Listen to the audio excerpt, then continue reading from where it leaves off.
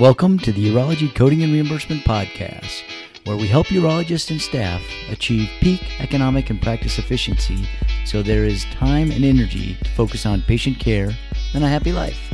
I'm your host, Scott Painter, with my co-hosts, Mark Painter and Dr. Ray Painter.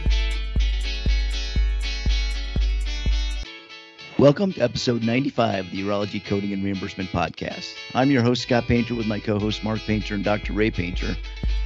And today we're going to discuss a question that came in about a scenario in the urology coding course. And we want to kind of take you through it and paint the picture and why we want to discuss this and kind of how some of the things that we've done within PRS that have helped with, the issues that come up like this. So I want to share that. And then we want to, since the AUA is coming up in May 12th, and that's going to be next week as we're recording this, we want to just ask Ray a couple of historical questions and take a little trip back for when he first saw the AUA and kind of ask him kind of how it's changed, just more from a nostalgic walk down memory lane. So, all right, let's get started. So Rhonda asks, she said, in the scenario, the cystectomy with continent diversion, bilateral pelvic lymphadenectomy, and prostatectomy, I captured both the 55845 and the 51596. And I also looked at the possibility of the 5575, then the 50825, and the 55840.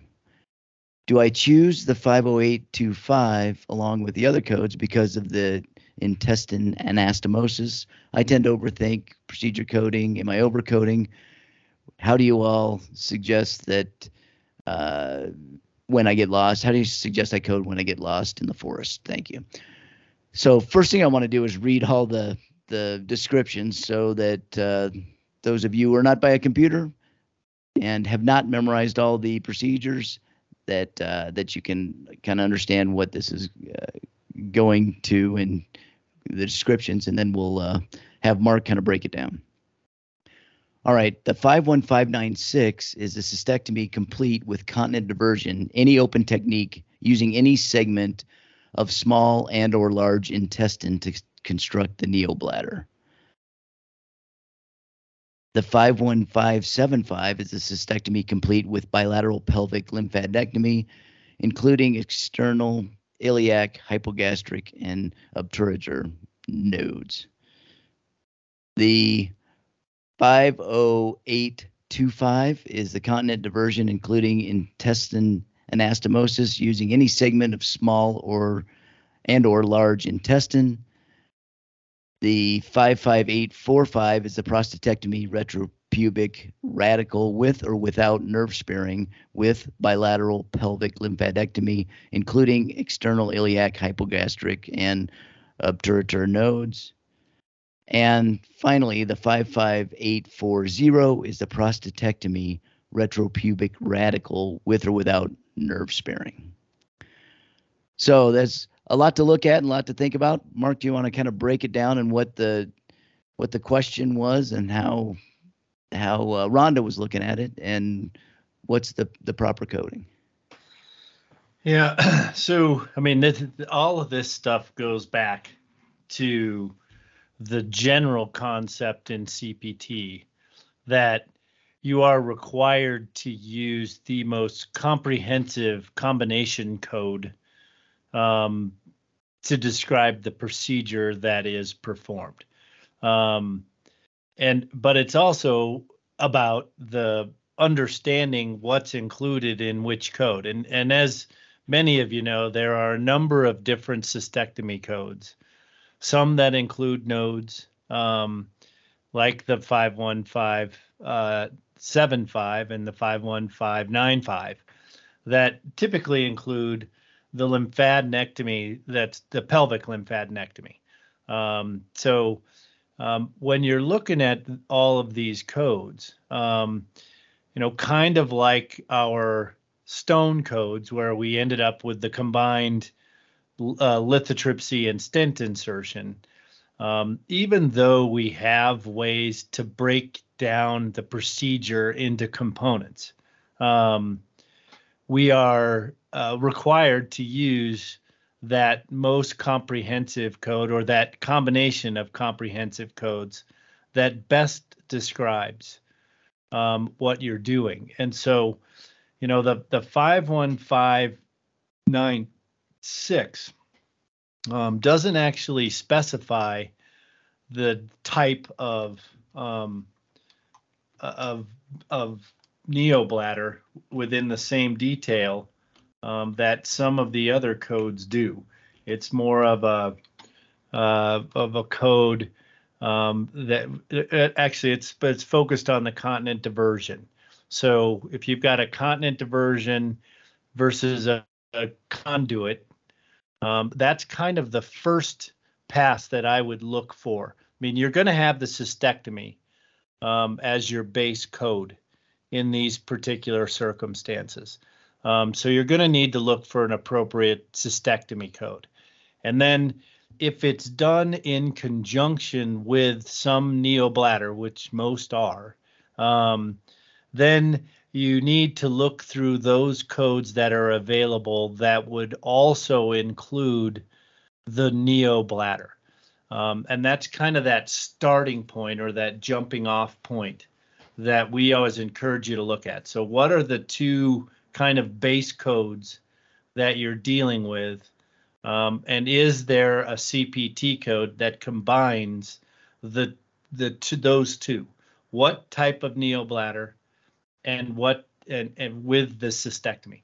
So once you get to those two pieces, you should have one of these 515 codes that provides that combination of services. Then the next step that you want to look for is whether or not the nodes were done and how many nodes were taken. So, a standard pelvic lymphadenectomy includes let's see, I just make sure I get all these right. So the pelvic lymphadenectomy includes the external iliac, the hypogastric, and the obturator nodes. So, and that's typically the lymphadenectomy that is bundled into your cystectomy with neobladder codes. So that's kind of that first step that you want to look at. Do I have a cystectomy with the appropriate neobladder creation? And that's going to be my starting point. And then I'm going to look and see if nodes were taken, which nodes were taken. Is there a code that includes those first two plus the nodes that I took? So if I start there, and then I move to, okay, I don't have with the 51596, right? The 51596 does not include the nodes. So do I have another 515 code that has a continent diversion with nodes? So that's the kind of the next question you would run to, because in this case we had a continent diversion, and we do the 51595 includes that ileal conduit or sigmoid bladder, but the 96 or with the nodes, but the 96, which is the continent diversion, does not include the nodes, and nor is there another code in that series that says continent diversion with nodes. So now you've got to figure out what other things were being done that were major in the process. And in this case, we had a prostate with nodes as well.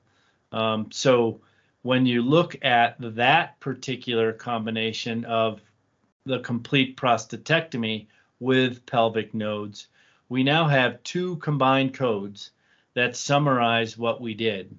So that's why we'd be looking at a 51596 and a 55845, as opposed to if we'd done a ileal conduit, which does have the bilateral pelvic lymphadenectomy, then we'd be looking at the 51595, because that includes the cystectomy, the neobladder, and the nodes, and the prostatectomy would then drop into the 55840, which is the prostatectomy without nodes, because you've already combined the nodes in with that base procedure of cystectomy. So that primary procedure code, which is usually your highest valued code, you want to use the most comprehensive and descriptive of services. So even if there are ways to break it down, you want to stick with that most comprehensive code. So that's really the thing I would say to the coders is you have to choose the most comprehensive code when you're looking at your base or your primary procedure, and then go for the next most comprehensive code for anything else that you're doing, instead of saying, well, I should just charge the cystectomy and the continent diversion separately, and then choose the prostatectomy with nodes. So you've always got to use the most comprehensive. In this case, it would be the 51596 and the 55845. Those are the starting points, or the jumping off points. Now, the other thing that you do want to consider with the cystectomy is looking carefully at what nodes were taken. So when you look at the pelvic lymphadenectomy, which is what is typically included with cystectomy codes, that includes, again, the external iliac, the hypogastric, and the obturator nodes. If, however, you're seeing that they're taking the pelvic nodes and the aortic and renal nodes, we don't have a retroperitoneal node lymphadenectomy bundled into the actual cystectomy. So in this particular case, we don't have a good way to separate out the pelvic nodes from the full retroperitoneal node dissection in those circumstances. So now you have to go back and pivot to dealing with the cystectomy code and the prostatectomy code without nodes, because you're going to now have to build a separate code for the nodes. And that node code, or that lymphadenectomy node code, it's too many odes in there, actually is bundled in, or is part of the code you're going to need to use to capture the services related to the retroperitoneal lymphadenectomy. So now you're going to drop back to the 51596, the 55840, and then add the 38780 for the retroperitoneal nodes. And you've ended up splitting those up, but that is only because your base codes in either case did not have the full node dissection. So as a coder looking at this, you want to make sure that you are identifying all of the nodes, looking for all of the inclusion codes to see if there is something that can be used to report everything in the least number of codes. So that's kind of that starting point. And then from the physician side, your documentation needs to clearly reflect everything that was done, all the nodes you did, all of the removals and the repairs that you did in that operative note, so you can guide your coders. So it's, understanding from the coder's side of the equation that requirement that you have to use the most combined codes is kind of that base set from the coder standpoint. and understanding that the detail communicated in the operative note has to guide the coder in the code selection or the code review if you're doing your own coding. That's the part for the physician to make sure that they are providing enough detail in their report to actually lead the coder to the right procedure.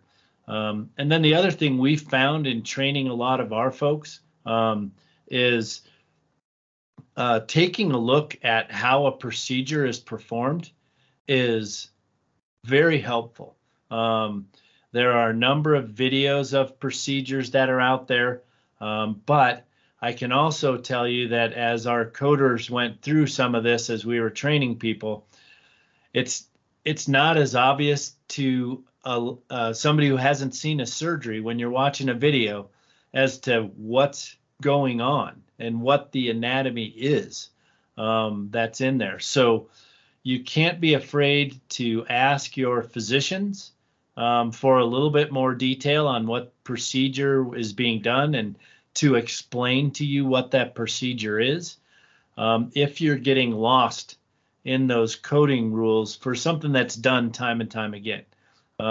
So it's it's not as black and white or as easy as I think everybody wants it to be. There are some nuances that are out there, but it is important, and there are ways to tease out that information by drilling through the operative note and looking for the details.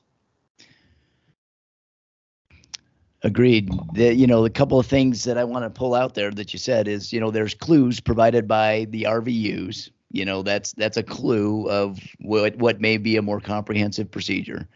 And then also I wanted to say, and as Ray and I were discussing this, I kind of looked at it as, from a coder's perspective, you see a lot of words on the page that you're trying to match up with codes. But from a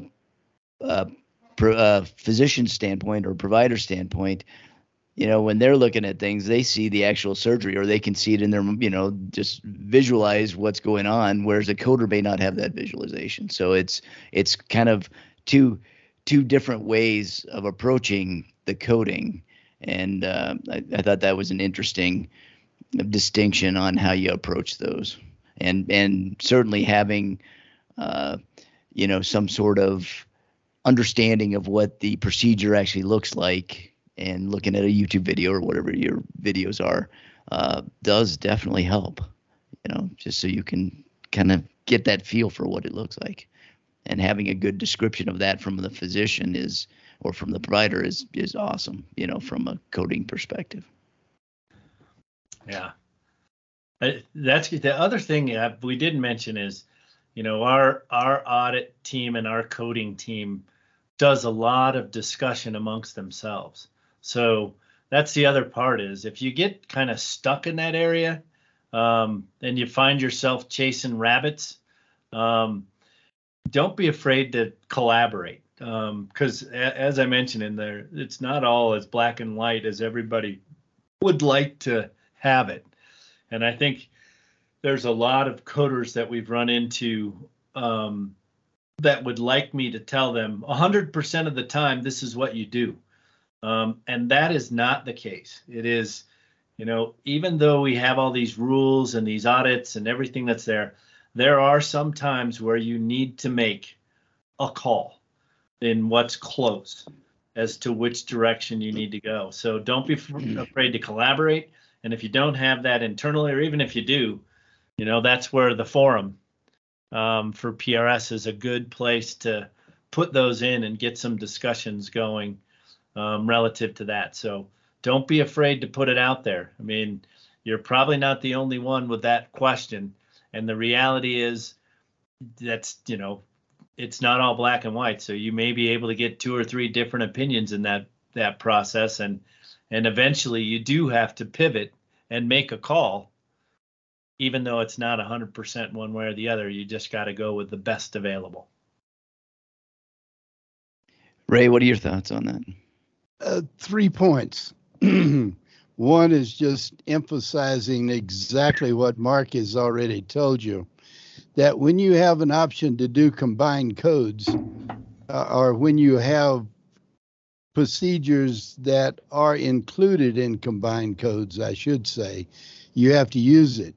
But in this case, the thing that confused the coder was you could either do a cystectomy with the continent diversion as a combined code, or you could do a cystectomy with the nodes as combined codes, but you couldn't do both. Well, in this case, you should use the cystectomy with the continent diversion, because those two procedures kind of go hand in glove. You can't or shouldn't do a cystectomy without some kind of diversion. So Mark made that point very clear. The second confusion is the continent diversion in the 51596 did not mention that it included the intestinal anastomosis. But the individual continent diversion code did. And I think we should always assume the combined codes, even though it may have shortened the definition, includes everything that's in the individual codes that it represents. And last but not least, Mark mentioned cooperating with everybody. And we just want to remind you, if your cooperation doesn't smell right, keep fishing, because there are a lot of misinformation out there and a lot of misconceptions. So keep digging until you get it right. All right. Good points, and thanks for the cleanup. I forgot to mention the anastomosis piece. Well, you covered a lot else that was even more important. That's good. All right. Well, we'll let that sink in, and we'll move on to our next topic. And we wanted to say, since it's our first time back to the AUA annual meeting in New Orleans, live in person for a couple of years, we wanted to go just take a little trip down memory lane and ask Ray a couple questions about kind of the early years of the AUA annual meeting and how it's kind of evolved. What, just your perspective on that? Well, you're right, Scott. We're looking forward going back, seeing friends and renewing old acquaintances and talking about some of the good old days and finding out kind of what's new. But I can look back at the old days, and when we talk about old days, why, my first AUA was when I was in my residency. And even though I had to take a prop jet from Hawaii and over the ocean and catch a hop on into Washington, D.C. for my first AUA, I can tell you it was eye-opening and it was fun. But back in those days, the pharmaceutical companies put on huge parties. I mean, you wound up going to 2 or 3 parties every night, and it was tough to stay alert for all the clinical stuff you wanted to soak in. But it was fun. The AUAs were really a lot of fun, a lot of cooperation back in those days. Yeah, it's definitely an evolution in how the meetings are put on. I bet it's a lot bigger. I mean, like a lot more extravagant now too. It's bigger clinically now than it was then, but as far as the social, it was much, much bigger back then. Interesting. Yeah. I'll jump in with a memory. My first AUA was back in the 70s in San Francisco. I went there as a kid. And you may recall there were 2 things that I remember, because number one, back then you could actually wander the floor at under 21. Now you can't. Kids can't get into the AUA, but we could. It was quite the amazing sight wandering around there. But what I really remember is that one, we found Pong for the first time and spent several several tens of dollars playing pong at $0.25 a game. But the other one was, that was the year they had the streaker that streaked across the stage during one of the presentations. So it's gotten a little more conservative over the years, but yeah, there's been several things that have come out of AUAs over time, like the first time Alprostadil was introduced with the guy who injected himself during his program and then showed the erection afterwards and all sorts of stuff. So there have been quite a few things that have come out of the AUA with new things, which have been fun over the years. But it is good I'm glad we're going back to see everybody. Yeah, Mark, I'd forgotten about the pong, but it was at our hotel, and you and I got into a lot of trouble with your mom as we were sitting there playing pong. Yeah. All right. Well, hopefully we'll see everybody down there or not everybody, but hopefully we'll see a lot of you down there. And we're looking forward to a great time in New Orleans and reconnecting and seeing everybody again. Final thoughts on the episode, Mark? Yeah, it's always fun to get into the discussions with some people that, actually, and this happens to, I think, all of us in coding, is, you go back and re-question yourself, something you might be done for years and you just kind of, it's automatic. And then one day you're like, wait, could I do this differently? And then all of a sudden you're chasing all these threads that you've pulled all over the place. So, that it's a good thing to do, but it also will drive you mad sometimes. So sometimes when you get down into those rabbit holes, step back, go from the top back in, and again, don't be afraid to put that out there in the discussion side, because I know everybody does it. Ray? Well, Mark, that brings back a memory that also back in the earlier days, one was just charging cystectomies and lymph node dissections when we did radical prostatectomies, cystectomies. And all of a sudden it hit me one day that, wait a minute, we're doing a prostatectomy and that's not included. So I took it to the coding committee, and they were a number of professors that thought I was trying to game the system by starting to charge a prostatectomy. But finally it was accepted by everybody. Very good. All right. Well, we'll end this episode here.